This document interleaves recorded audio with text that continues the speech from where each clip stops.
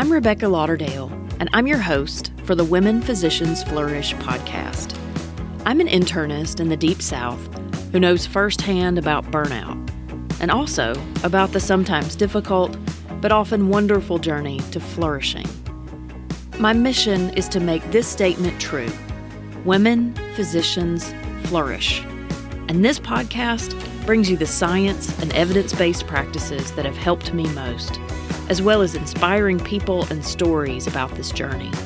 Because doctors like you deserve not just to be free of burnout, but to flourish.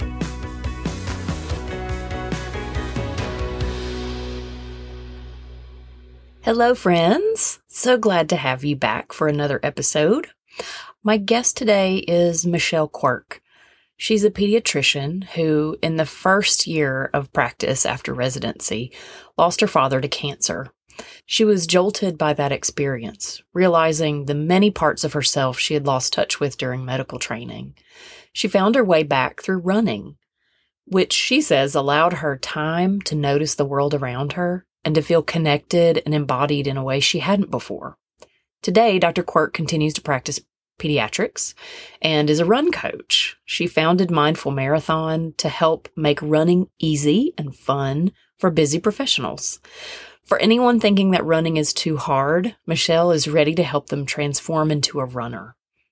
Even if you aren't planning to take up a running practice anytime soon, you'll enjoy this episode. The real underlying theme here is that many of us physicians have been taught to feel that interests outside medicine are less important or not serious enough, when the truth is that finding the things that make us happy and light us up can fuel our ability to flourish and to be excellent doctors and parents and spouses and friends and leaders.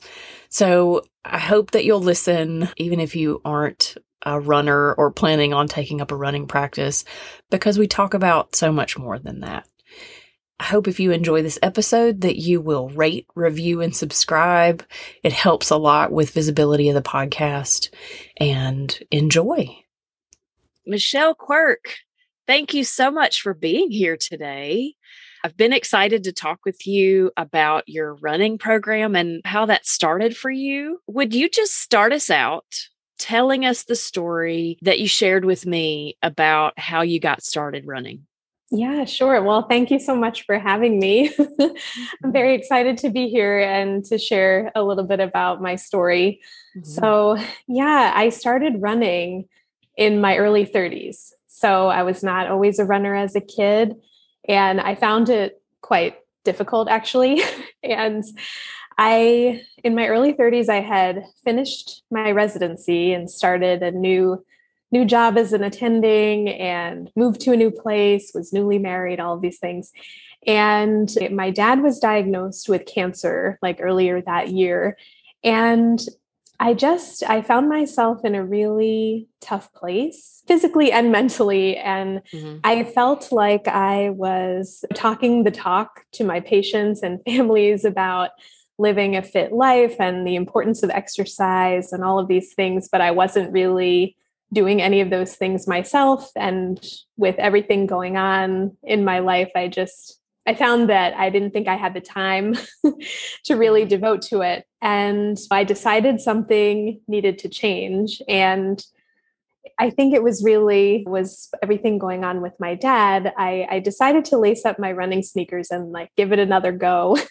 I started running around the block where we lived, just 5 or 10 minutes at a time. And I really enjoyed how all of the thoughts kind of left my head. And that was just kind of a peaceful time and not chaotic and was really enjoyable. So I kept lacing up my sneakers. So that's sort of the beginning of the story. So it was almost like a meditative practice, it sounds like.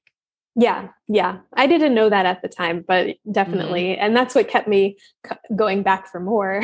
And when I lost my dad later that year, and with all of that, I had put off running a local 5K. I really wanted to run a local 5K for the longest time. And I just kept putting it off for various reasons. And after we lost my dad, I just thought life is too short. I can definitely figure out how to run 3 miles and I'm going to do this. And so my husband and I, we signed up and we put it on the calendar and I trained for it. And that was like 9 years ago. And so, yeah, it grew from there. But I think, and we can talk a little bit more about this, but that time was really rough. And I was going through the motions. Like I was showing up to work in my clinical job, but I didn't really feel like I was showing up, if that makes sense. Like my mind was elsewhere. And it sounds like you were in the midst of multiple different transitions. Yeah. You had finished residency, you were in your first years of practice, you were newly married, and then you lose your father.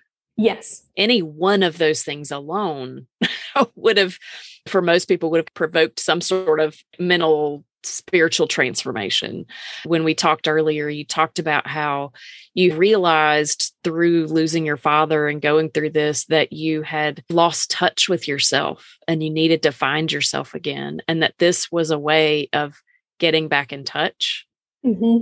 Yeah, I think a lot of docs can probably appreciate this, but we strive so much and we're always looking to the next thing and the next accomplishment. And in high school, it's like get into a good college and pick your major and get into medical school and get into residency. And like you keep striving and moving forward. And there's a lot of stresses and trauma along the way that we don't always stop to pause and really work through at the time. We're just full speed ahead. And it was the same when I started my new job. We finished residency right end of June and started my new job in July and lost my dad in November. And it never occurred to me to really take time off. Like even when he was sick and we were traveling to get second opinions and things like this. And it just never occurred to me to decrease my schedule or for some time off. Whereas now that would be my first thought, like, hey, maybe we want to take a step back. But at the time, it never occurred to me. It was just get back to work as quickly as possible and keep moving. And unfortunately, I feel like I lost some of who I was in that process of medical school and residency. And it took a long time to get back to who am I? Why am I here? Why am I doing this in the first place? And what does the future hold? Because when I started as an attending, I had this feeling like I should have arrived. Okay, I've done everything and now I'm here. And I always say to where I'm arriving, I don't really know because it felt like absolute chaos at the time, like my particular experience. And I think just some time off there would have been very helpful. But instead, it's taken me 9 years to work through this on the pavement and running marathons to figure it out. But that's what worked for me. But I think the takeaway point is really just to take a pause and realize it's okay to take a pause whenever that happens to be. If you're all of us, right? We're in the middle of this pandemic and it can feel very overwhelming and chaotic. And we may question why we're doing what we're doing. So taking the pause. We often resist taking the pause. I know I would do that. I would resist taking a pause because I thought, what would happen if I do? What am I leaving behind? What would fall apart? What would be rude to my partners or whatever thought might be there? But I think we often overestimate the consequences of taking time off and don't understand the benefit of it, especially early in our careers. I think many of us learn that the hard way and we get burned out or we lose a loved one. Something happens that shakes us awake and helps us to realize that there is more to our lives than working this schedule and showing up every day to work and seeing patients. I appreciate that you're sharing that because especially people who are earlier in their careers, hearing from us who have found the importance of taking time off and taking care of ourselves and just hopefully normalizing that for them, that they'll understand how important it is to ask for those things and take time when you need it. Yeah, for sure. You mentioned, so running for you has been something that's been outside of medicine. And I wanted to just briefly touch on that too, because I'm not a runner, but I didn't have much in the way of like hobbies or outside interests either early in my career. I had this, and I think it just came from the culture of medicine, the culture of science, this idea that anything other than that is not serious and that it's not as valuable. And nothing could be further from the truth. Our ability to have joy and accomplishment in other parts of our lives actually feeds into our ability to be good clinicians and be good at that too, and being whole people. So I love that you said that same thing, basically. So you now work with people as a run coach. So you ran that first 5K, and then what happened from there? The progression took some years, but I worked my way up to some longer distance races and ran some half marathons. And what really was the next turning point, I would say, is running my first marathon. It was just something I never really considered, never thought I could do. I had my own thoughts of the fact that I was not a runner and what business did I have taking this goal on. But when I came back from that race, it was just such a life-changing experience, really, for me, and a huge confidence booster. Hey, you can do this. What else can you do? And I came back from that race wanting to shout from the rooftops that everybody should go sign up and run a marathon. But I don't think we all have to do that. So you didn't feel like laying down and dying? No. When you finished it, which is what I think I would do. No, it was wonderful. You just have to take it nice and slow and not worry about the time. But so I came home from there, and that was really the start of coaching others, although I didn't realize it at the time. But I was reading a lot about running and run physiology, and really diving into how training plans are made. And I was working with my own running coach by that point and really asking a ton of questions about how training plans were structured and all of this, and answering everybody's questions about running at work. That was the late fall of 2018. I had coffee with a friend of mine, and I felt burned out in my clinical job at that time. And I wanted to talk to her about different career options, maybe some non-clinical work, like where I was going with things. And she's a pediatrician, but she's also a life coach. And for the coaches out there, you will appreciate this, because I always say a coach can help you identify your blind spots. And so we're talking over coffee, and she said, I can coach you on burnout, but do you realize for an hour you've been talking about running, and your run coach, and you're reading all these books, and you're writing training plans for your mom and your husband? Like, have you thought about like coaching? Like, this is your passion, like very clearly. And I just sat back in the chair, and I was like, I had not considered it. And as you were saying before, I very much viewed doctoring as it, and everything else was over somewhere else. And I just never thought that it could be an and situation. It was always an or. And I remember feeling very uplifted after that coffee date. And I went home and I started researching, like, hey, maybe I should get an official certification to say that I can write training plans for people. And that's how the whole thing started. And I launched Mindful Marathon maybe 6 months after that. And I haven't looked back. So someone who wants help with running, how do you help them? What does that look like?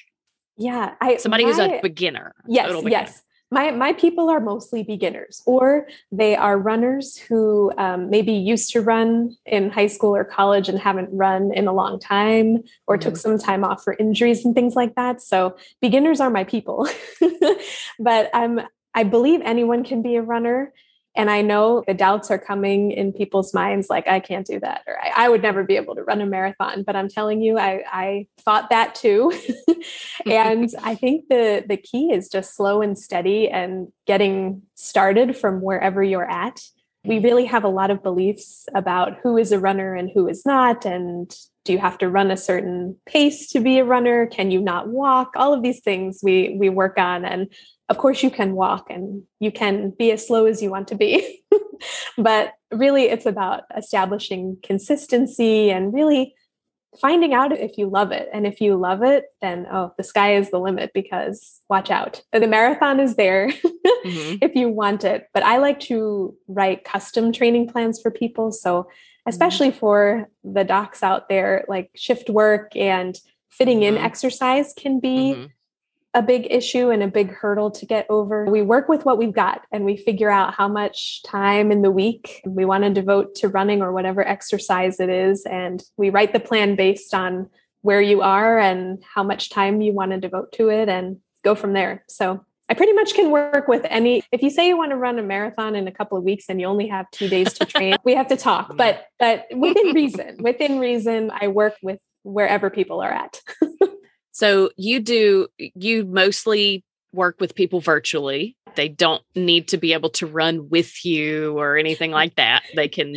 No. Okay. Yeah. I mean, for people in the Philadelphia area, I would be happy to run with you. I've had a couple of local clients, which is just a bonus, but for everyone else, we do everything over the computer and Zoom and contact that way. So, yep, we're all online.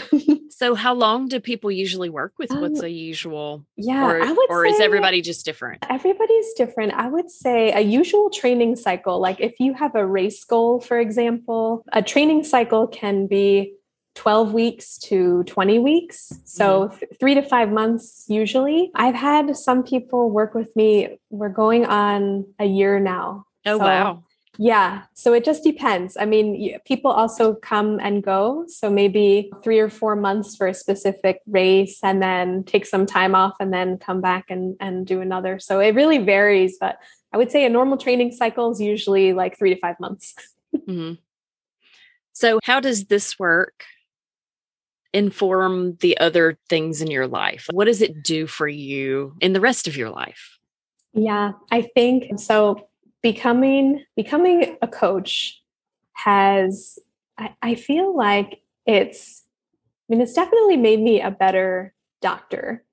And I'm coaching adults, but I'm a pediatrician. So I think that I maybe missed working with adults a little bit. Of course, I treat families. So I'm talking to a lot of parents on a regular basis, but this is helping people in a different way.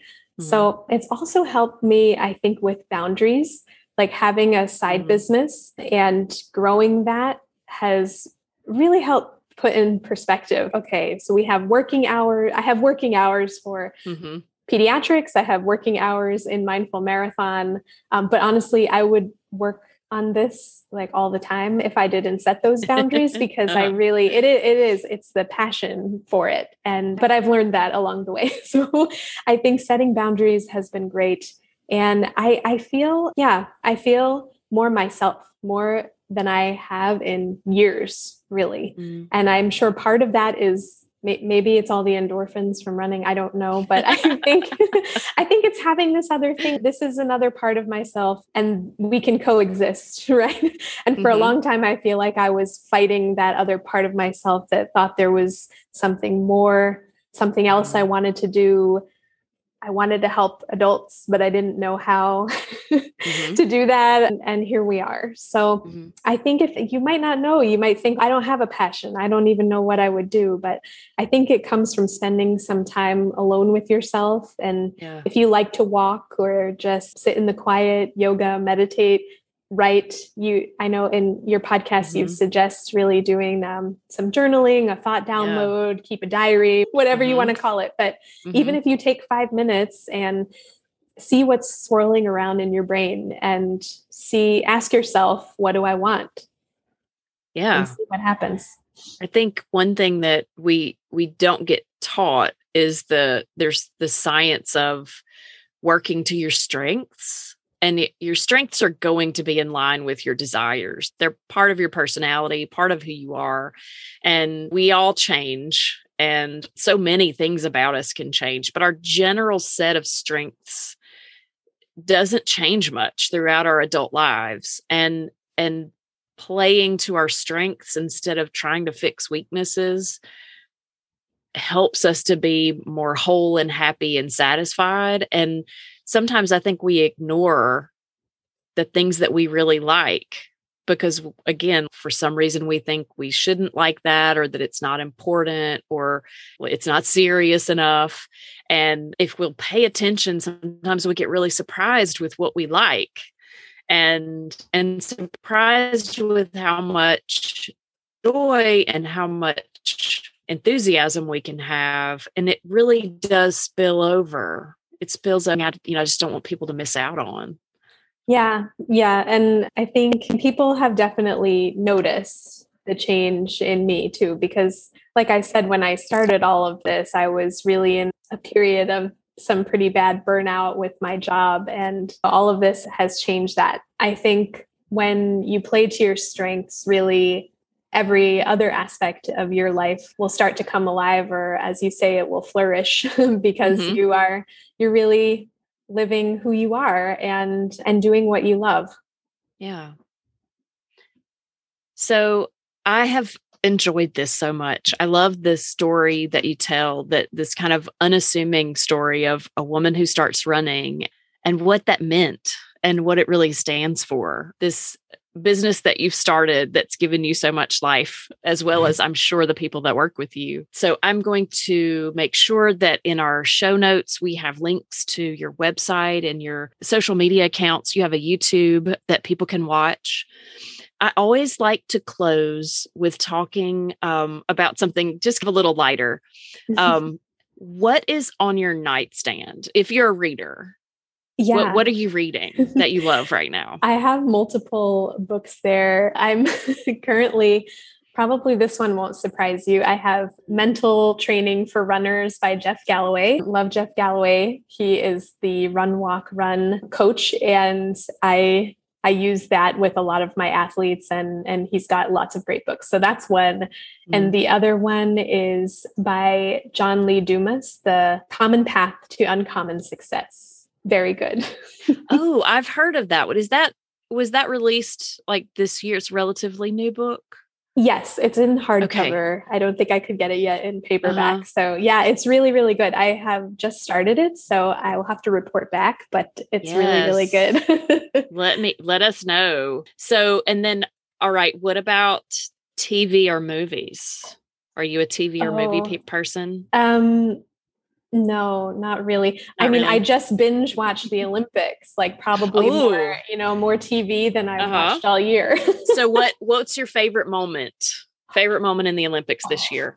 Oh, okay. By far in the women's marathon. If I would say to everyone out there, if you've never watched a marathon before, it's really cool. I don't really watch sports, but I will sit and watch a full marathon, and watching the elite runners and just how easy and effortless they make it seem by running. They're running like a 5.5 or 6 minute mile. Like it's amazing. But the best, if you don't have a lot of time, just invest a few minutes and watch the last 10K, like the last 6 miles of the women's marathon. And there is a young lady named Molly Seidel, and she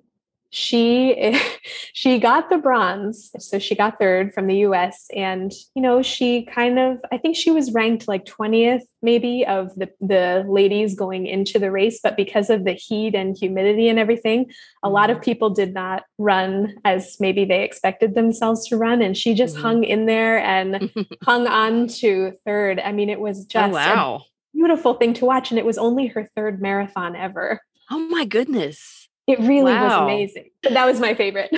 Okay. Now I need to watch that, and I need to, I'm going to wait for you to tell me how the book is. Michelle, thank you so much. I've enjoyed this conversation, and I'm going to make sure everybody knows how to find you. You've been such a wonderful guest, and I hope that we get to talk again soon. Oh, well, thank you so much for having me. It was really my pleasure and honor to be a guest, and I love the podcast. Thank you for doing what you do. Thank you so much. So that wraps up today's interview, and thank you again so much for your support. And rate, review, subscribe if you like the podcast. It's been meaningful to you. Also want to remind you, if you're listening to this prior to September the 30th, To sign up for the video series, you can get to a link at womenphysiciansflourish.com. I'm so excited. This is going to be an amazing experience, and I hope to see you there. As always, until next week, much love.